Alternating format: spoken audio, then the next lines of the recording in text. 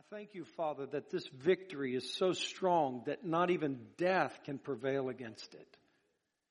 And Lord, I pray that you would receive your glory this morning, and I pray that you would please speak through me and give the people an understanding heart of what I believe you want to do in their lives today. In Jesus' name, amen. I'm going to read out of 2 Timothy 4 eventually. I want to thank Philip O'Neill for filling up all our potholes in the parking lot yesterday. It's wonderful. So I want to begin before I get into this word, and I want to share with you my heart for just a moment. And I want you to understand how much I genuinely care for you. And as a pastor, I have a tremendous responsibility to teach you the whole counsel of God. And not to just bring things before us that tickle our ears or that tends to be in the vein that everybody might be speaking today and that everybody wants to hear. And sometimes when we minister God's word, we can oftentimes feel like Jeremiah, where you're proclaiming the word of the Lord, but it seems to be going against what everyone else may be saying today. And I sense in my spirit that there might be some of that going on in this message. I believe Jesus is coming. And I believe that we are soldiers of Jesus Christ. I do not believe that the culture should weaken us, but it should strengthen us. It should make our resolve for Jesus that much more. I believe that the Church of Jesus does need to be stronger than it is. I believe that the weakness in our emotions, the weakness in our feelings, how easily offenses rise up from within the body of Christ that bring such disturbance needs to be far less than it is. And that we're stronger and we're prepared.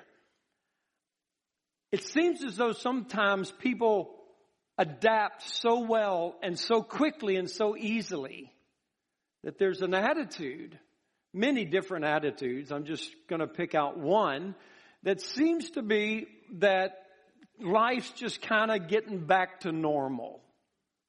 You know, we went through some trouble. We went through some seasons of very great difficulty in our country.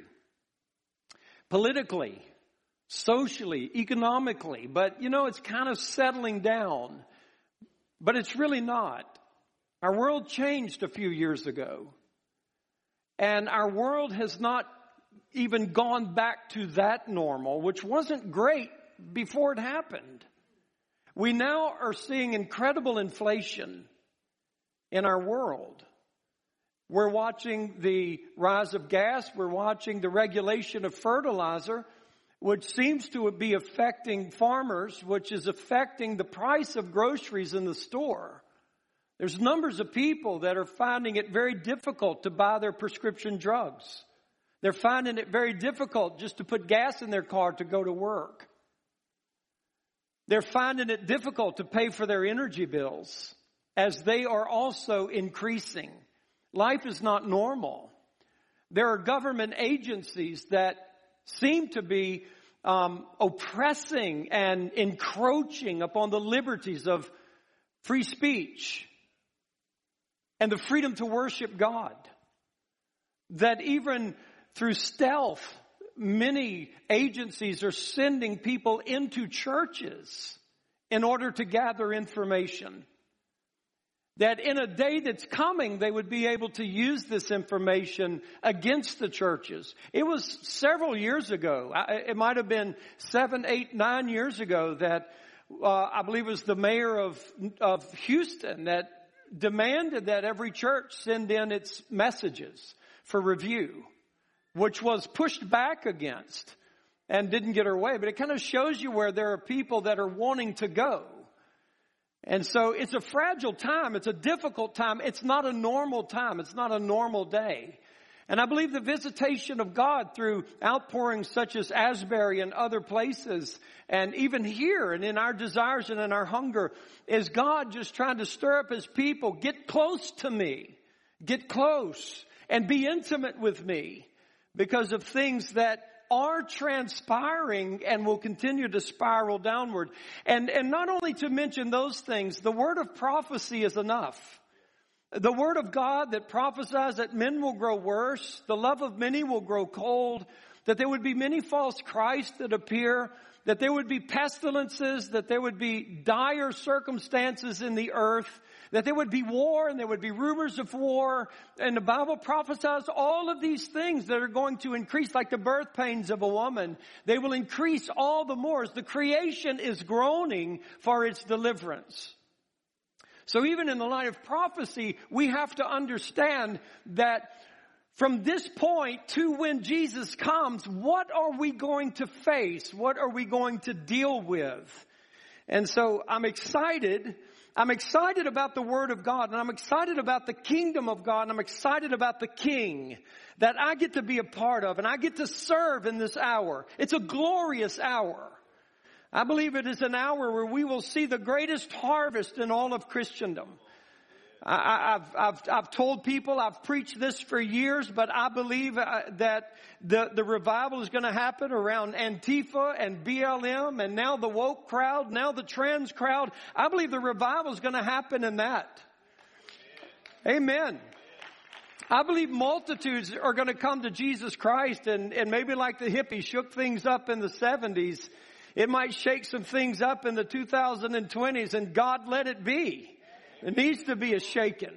There needs to be a disturbance. There needs to be the life and the power of the Holy Spirit, where our young people are so hungry for God, and preachers have the courage of the Holy Spirit to be able to lead and disciple the masses of people that are destroying their lives and want to come out of that. And would to God that we could be a church on the forefront of that, in every way. But I'm excited about the things that we have going on. Before I get to my scripture, I'm going to read something that I wrote. So bear with me. It may be about 3 minutes long. Let your attention span be stirred up, all right? I know you got lost an hour, all right? You're going to find it in here. You're going to find that hour. Somebody dozes off. They snore, pinch them. Listen to this carefully. Listen to this. I do want you to understand my heart. Guys, I'm trying to prepare you to walk with God and meet Jesus in the air. I want you to be ready. And there's a number of people that are being led astray. I am so bored with the religious system. I'm so bored with the entertainer preachers, the show, the game. I'm so bored with hearing the same messages repeatedly saying, this is your year. This is your breakthrough. This is your season. The man who is brought in to stir up the sales team is not much different from the modern preacher. Preachers disguise their lack of intimacy with Jesus and their unfamiliarity with His Word by smoke and mirrors. From their flesh, they rile up the listener's flesh with great drama. I grieve the place Jesus has been given in this drama that titles His name but promotes the people. This is a church age we were warned about. A Laodicean age where we have so many goods that we don't need Jesus. Well, beloved, I simply say to you, Jesus is it. Period. There is nothing else. There is no one else. There's no one else worth talking about, no other gospel worth preaching than Jesus's. There's not enough time to talk about anyone else, much less us. There's no other gospel to herald but His. It's the only one that saves. The danger coming from the contemporary preacher is the mixture of kingdom dominion theology, amillennialism, into conservative truths. These former theologies insist upon global dominion by the church for Jesus. It demands that believers should walk in victory over hell in such a way that they never have a problem. No trials, no setbacks, no weaknesses, no brokenness, no suffering. They feel the humble, broken, suffering believer is the reason Jesus has not yet returned. And until believers realize who we are, we will continue to delay the return of Jesus. Paul foresaw the church being overrun with godly performances, barren of spiritual power. Sadly, these religious zealots do not know they are without power. They do not know that the show, the riches, and the performances have pushed Jesus out. We are rich and increased with goods, they say. We have need of nothing, they say. All the while, Jesus is looking or knocking on the door to be invited back in. They gauge their power based on their ability to prevail over people and move a crowd, not their ability to prevail with God, as when Jacob became Israel. They demand, we are the ones. This is our day. We shall take over. We are the victors. However, they have no concept of what the victory of Jesus even entails or how it occurs. They deny brokenness, which is the only way to power. They deny weakness, which is how God's grace rests on us. Paul gloried in his infirmity. Still, these modern preachers believe that if you have an infirmity, you lack the understanding of who you are in Christ. These modern preachers would renounce Paul because he confesses weakness and humility.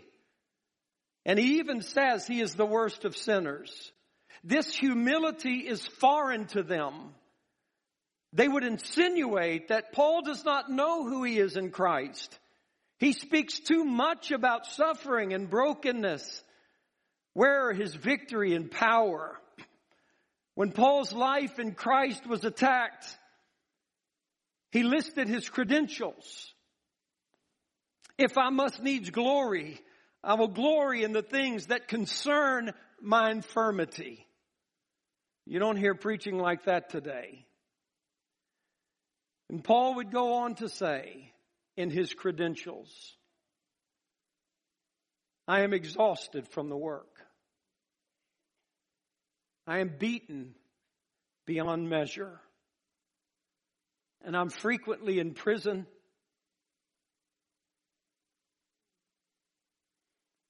And I'm dying constantly. I've been beaten with rods, stoned. 3 times I was in shipwreck. And a whole day and night I floated in the ocean. I'm frequently on the go. This puts me in constant danger from robbers, my countrymen and heathens. I face perils in the city, in the wilderness, the sea, and among false brothers. Shall I go on?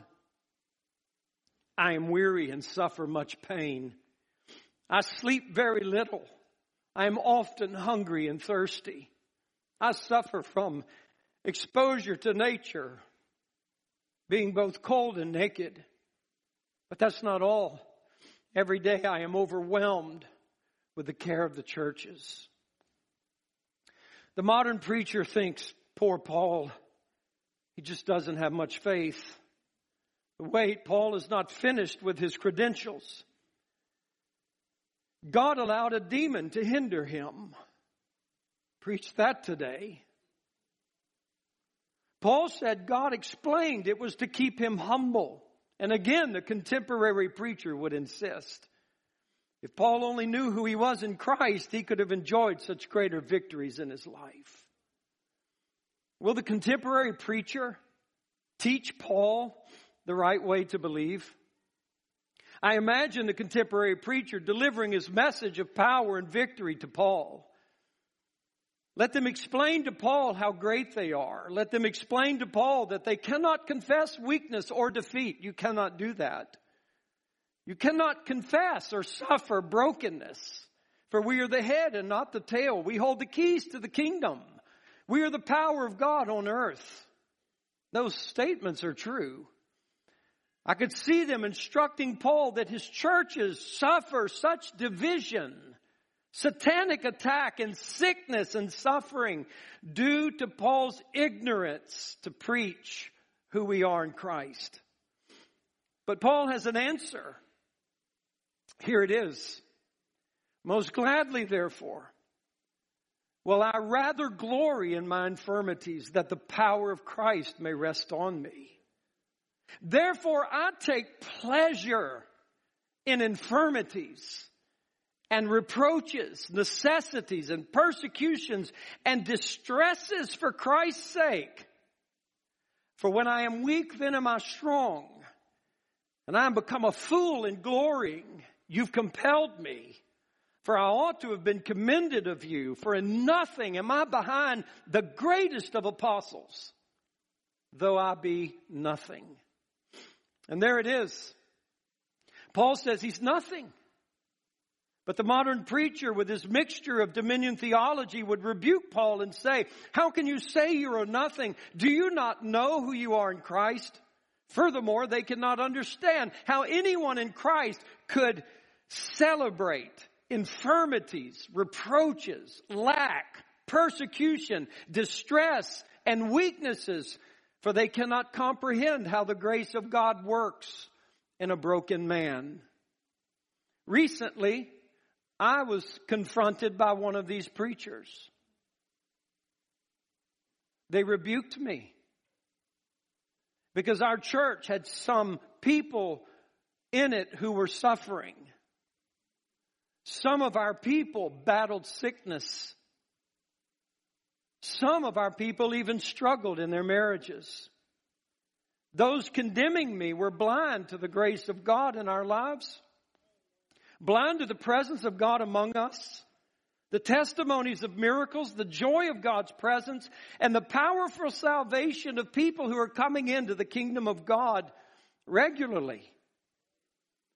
They could not even see that what they were rebuking me for, they were in the moment suffering the same things.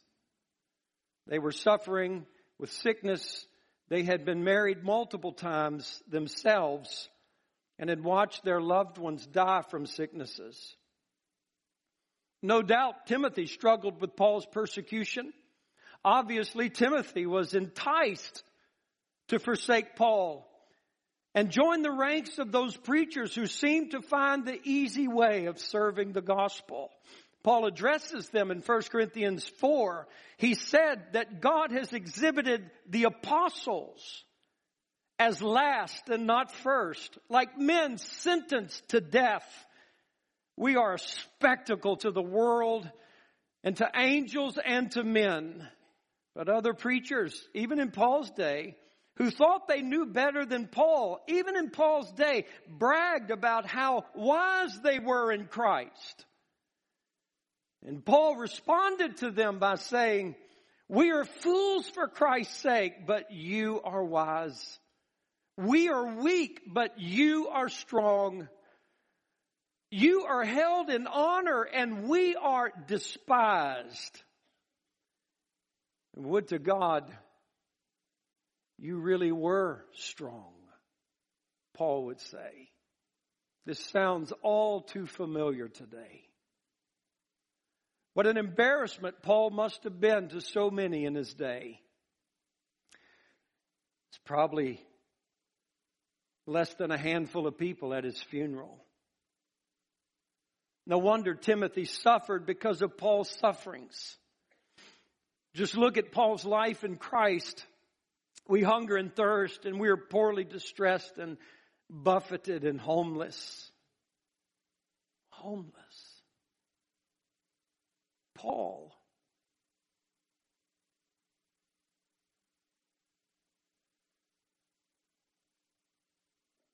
And he says this, Hold on to your seats.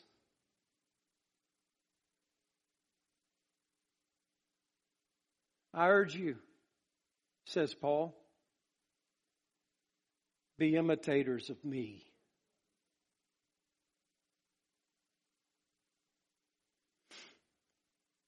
I assure you this modern religious system will not follow Paul. Today's modern orthodoxy runs counter to the scriptures and the testimony of Paul. Instead of suffering, brokenness, and affliction, they exhort the people much like Satan did to Eve. It's just now Jesus has become the apple. Eat this and you will be great. So consumed with their identity in Christ that they don't need Christ. They are so focused on what I am that they don't need the I am. So much talk of you, they don't need Him. So much anointing, they have no intimacy with the Holy Ghost. So much mixture of kingdom now that they don't understand the kingdom now. This current charade has made Jesus the means to our greatness, just like Satan's apple was to Eve. But I want to push back against that system. And I don't want to say that Jesus is the means to my greatness. Jesus is the only one who is great.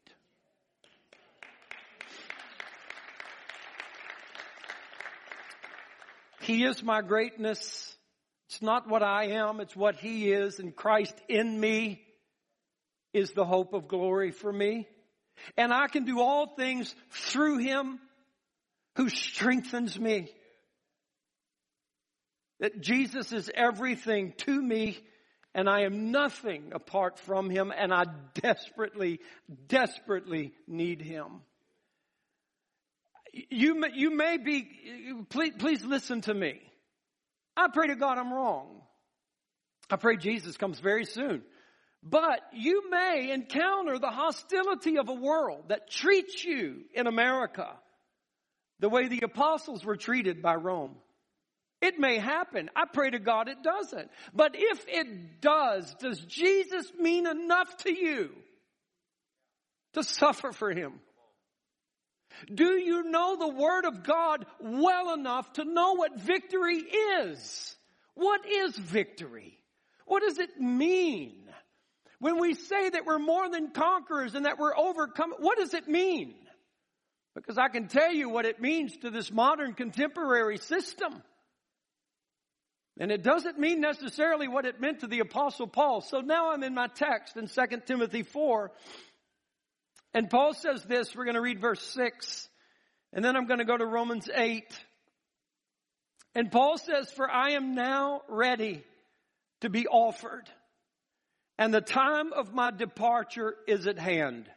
So Paul's saying, I'm dying. I'm not dying from a disease or sickness. They're killing me after winter. And Paul knew he was going to die a martyr's death. It's not going to be pretty. It's not going to be easy. And they're going to chop my head off for the gospel of Jesus Christ. Are you ready? Would you do that? I stand up here to tell you right now, I'll run. I'll run as fast as anybody. I'll save my neck. I need the Holy Ghost. I need the strength and the power of a risen Christ to live inside of me, to give me intimacy with Him and power with Him. Most Christians can't even testify in their church. And we're going to stand before an ungodly heathen system and stand for our God. We can't celebrate in an altar. And so Paul says, I'm about to leave. My departure is at hand. Verse 7, I have fought a good fight. I've finished my course. I've kept the faith. Henceforth there is laid up for me a crown of righteousness, which the Lord, the righteous judge, shall give me at that day, and not to me only, but unto all them that also that love His appearing.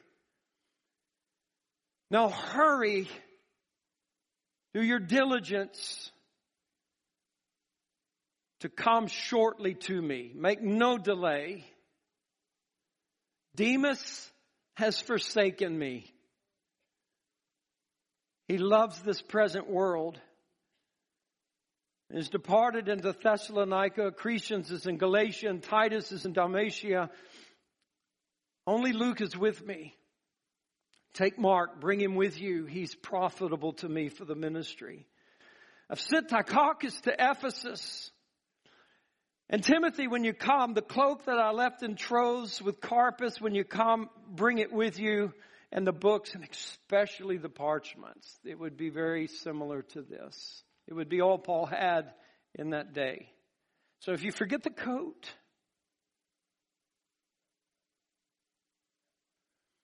if you forget the books, don't forget that parchment. That's my life. And I need him because the end is at hand. And I want his word. And I want that.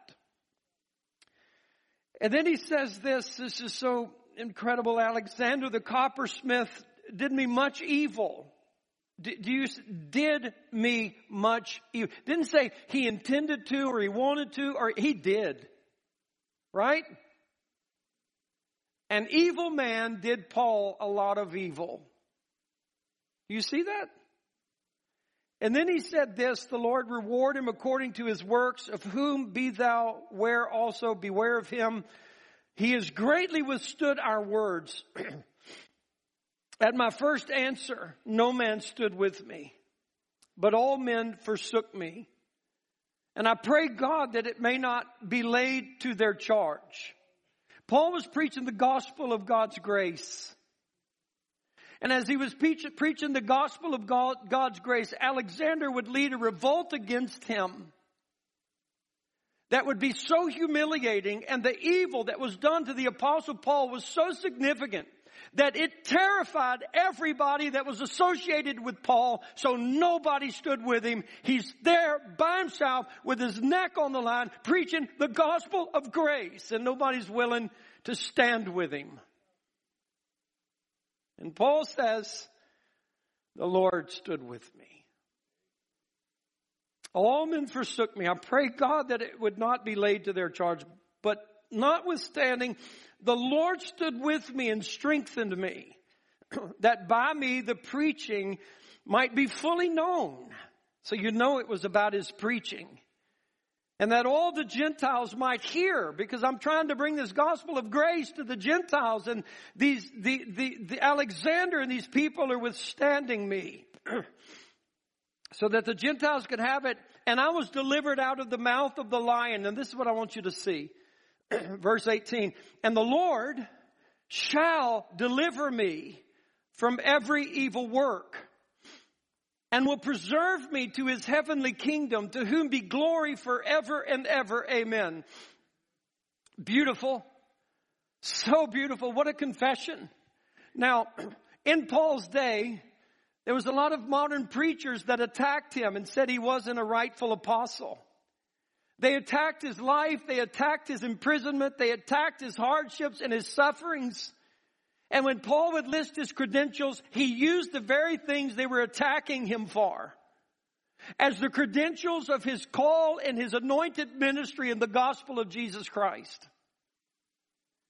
And Paul now, when he says this, which is so incredible, the Lord shall deliver me from every evil work and will preserve me to his kingdom. I would love to sit down with the Apostle Paul and ask him in regards to everything that I hear, everything that we hear, everything that people say, everything that we talk, everything that I want, everything that if I could sit down with God and I could sit down and I could explain to God in my life, this is what victory means. And so God, you need to understand that when I'm talking about victory, this is how I mean it.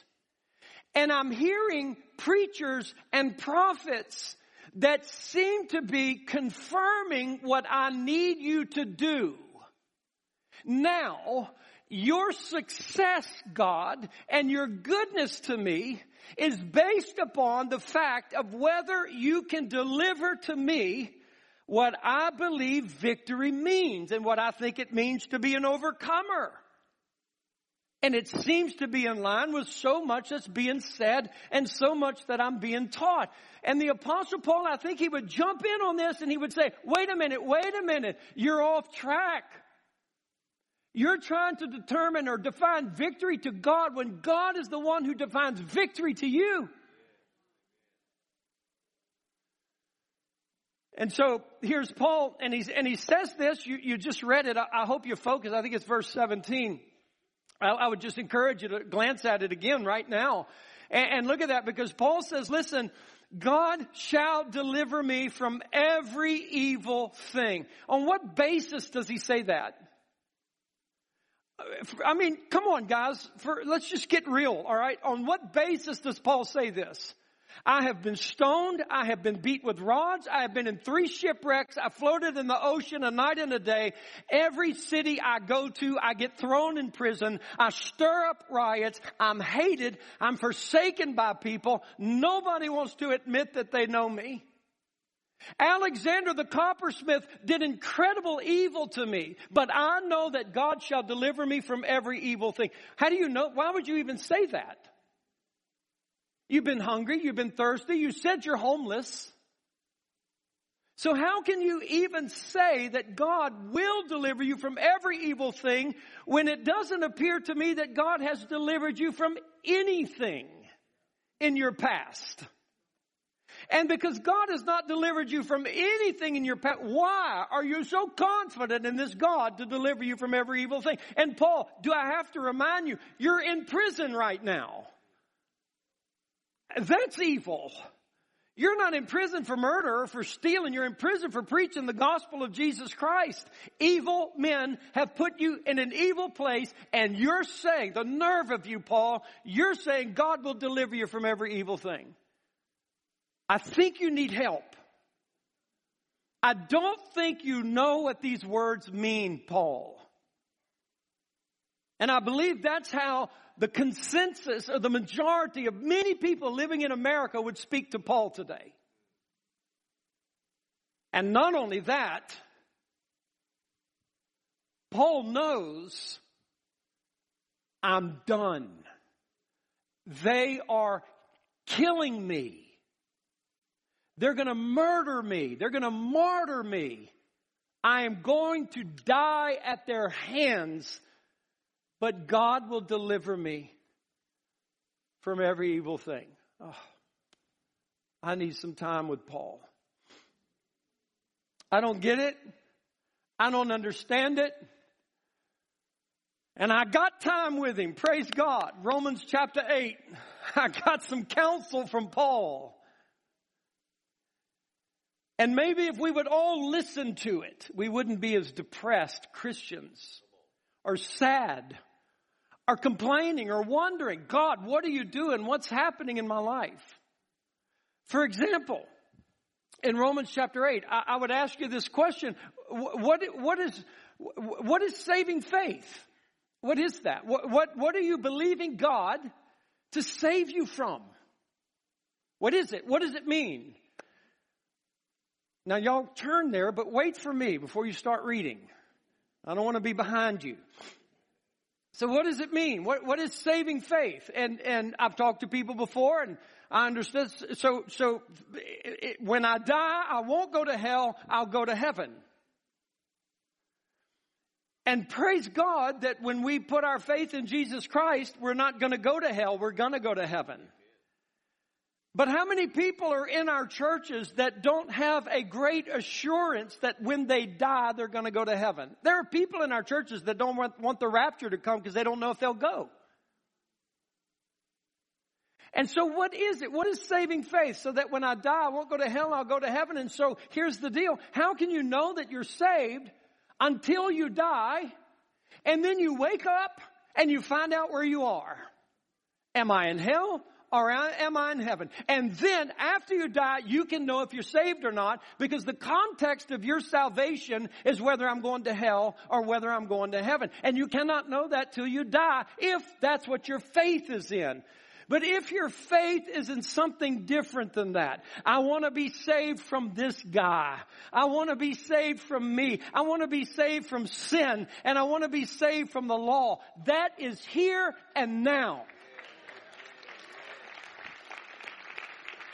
And so when I come to Jesus Christ and I turn to Him and I believe on Him, I'm saved from sin and death and the law now.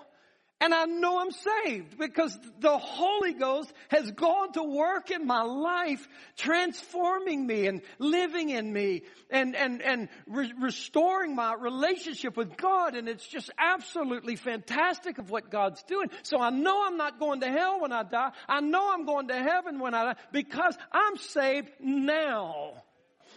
I'm saved now from hell. And that's the beauty of it. It's the beauty of God's salvation. So what am I believing for? I'm believing that I'll be like Him.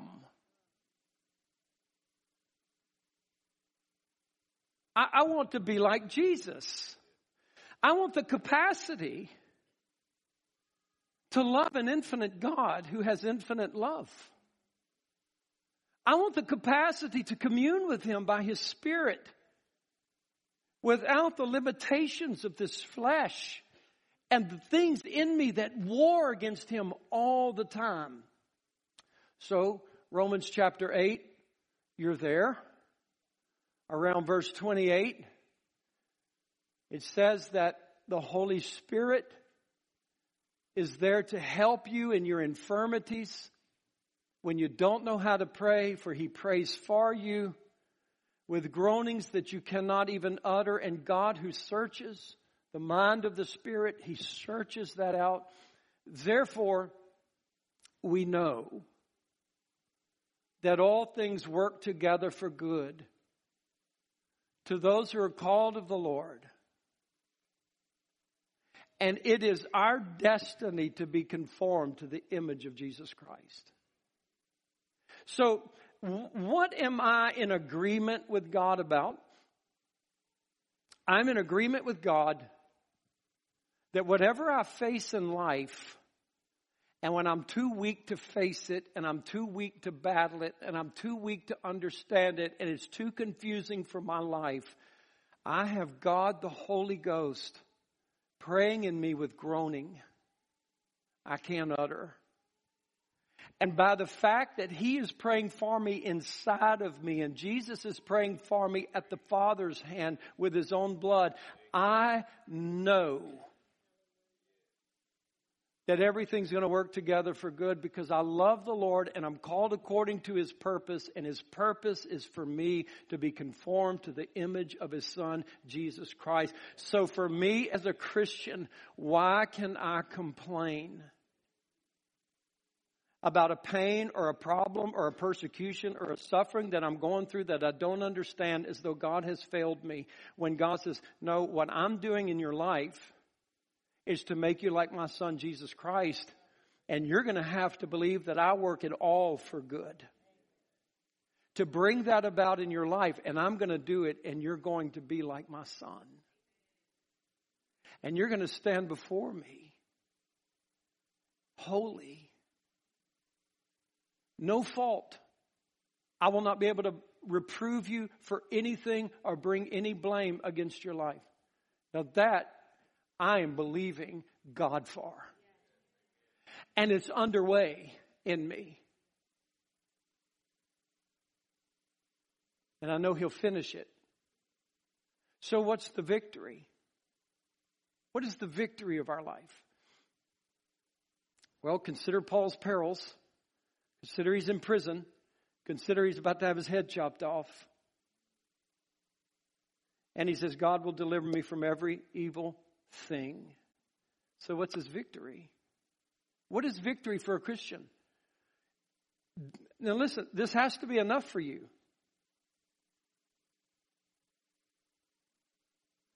If God is for us, who can be against us? If He who did not spare His own Son, but delivered Him up freely for us all, How will he not freely with him give us all things? Who is he that can condemn you? God justified you. Yeah, we face the beast of Ephesus. We face death daily. Of course we do. Romans 8. I'm paraphrasing it. But I know this. I'm persuaded that we who trust in him are more than conquerors. And I am convinced that nothing, no life, no death, no power, no principality, no thing that's present or anything that could come, no famine, no pestilence, no sword, nothing that man could even create can separate me from the love of God, which is in Christ Jesus my Lord. Beloved, that's the victor. You can't separate me from God. Government, you can't separate me from God.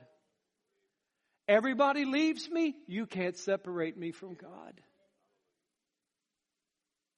Afflicted, persecuted, torment, you can't separate me from God.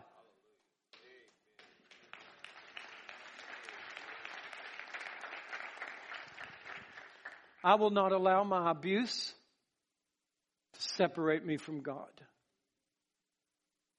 I will not allow my molestation to separate me from God. I will not allow my rejections to separate me from God. I will not allow the gossip against my life to separate me from God. I will not let an army that rises up against me separate me from God. There is no power on earth or hell that can wedge me from God, that I have this love in Christ Jesus my Lord. Because I understand that all of it works together for good. And yes, it hurt.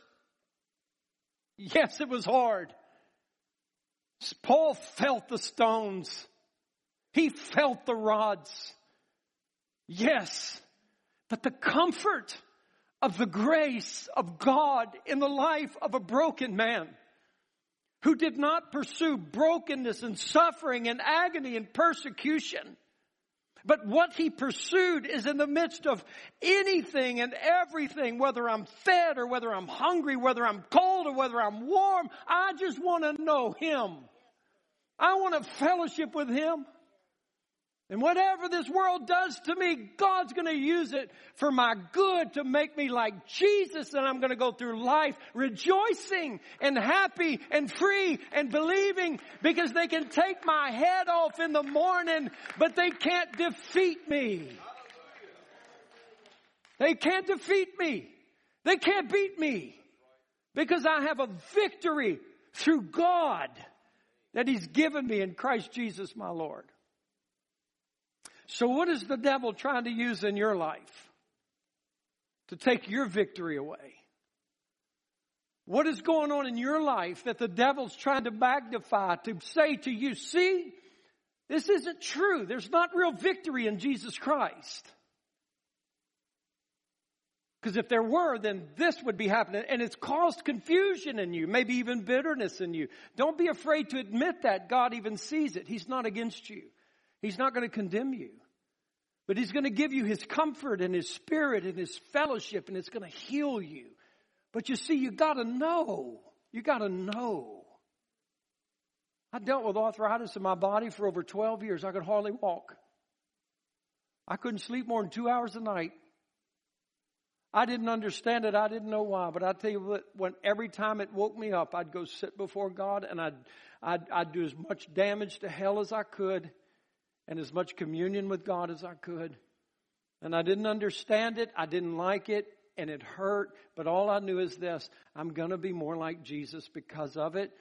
And God, as long as you comfort me, as long as you, please understand this. I don't need a Christian to pat me on the back and tell me it's going to be okay.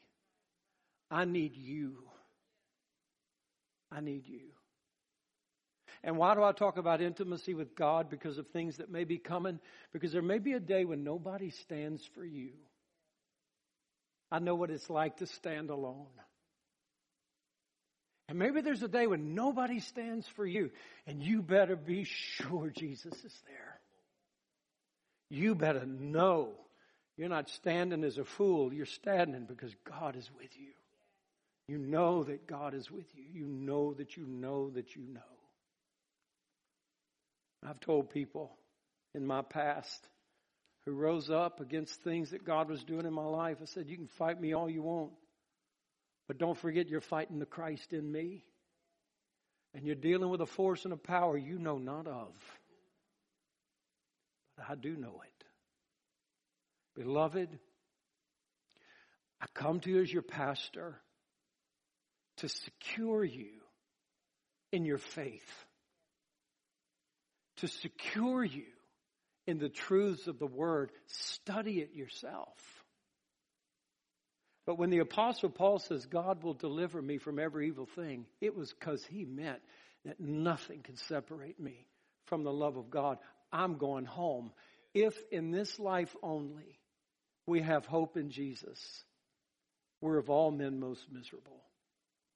But I don't just hope for Jesus in this life. I've got him now. I walk with him now. We're intimate now. But I'm going home. I'm going to step into a kingdom glorious and eternal. And that kingdom's coming to earth and it's going to take it over. And the glory of God's going to fill the earth like the waters cover the sea. And I get to serve him now and I get to serve him then. What a joy to be able to know the victory is that he loves me and I love him. And nothing can separate me. Don't let your sickness separate you from the love of God. Don't let your confusion separate you from the love of God. Don't let the naysayers in your life separate you from the love of God. Don't let your pain separate you from the love of God. Don't let your rejection separate you from the love of God. Don't let your past separate you from the love of God. Nothing has the power to do it. Don't give it the power. Draw close to the Lord. Would you stand with me? Would you just draw close to God with me right now? Number one, would you just come rejoice? Because you should have been knocked out by now. The things that came against your life were intended to take you away from God, but it didn't. You might not be living the greatest life. You might not be living the life that you should be, but you're living the life and you believe in Jesus. And it has not separated you from the love of God. Can you rejoice in that? Can you celebrate that, God? Oh, hallelujah. But some of you are under an attack and it's trying to separate you from the love of God, but it doesn't have the power. And you need the confidence. You need the confidence of His prayer life. The Holy Spirit's prayer life in you. The comfort of Jesus' prayer life for you. The comfort of the Father. The grace of our Lord Jesus. The communion of the Holy Spirit. May it be with you. Hungry hearts, draw near to God right now.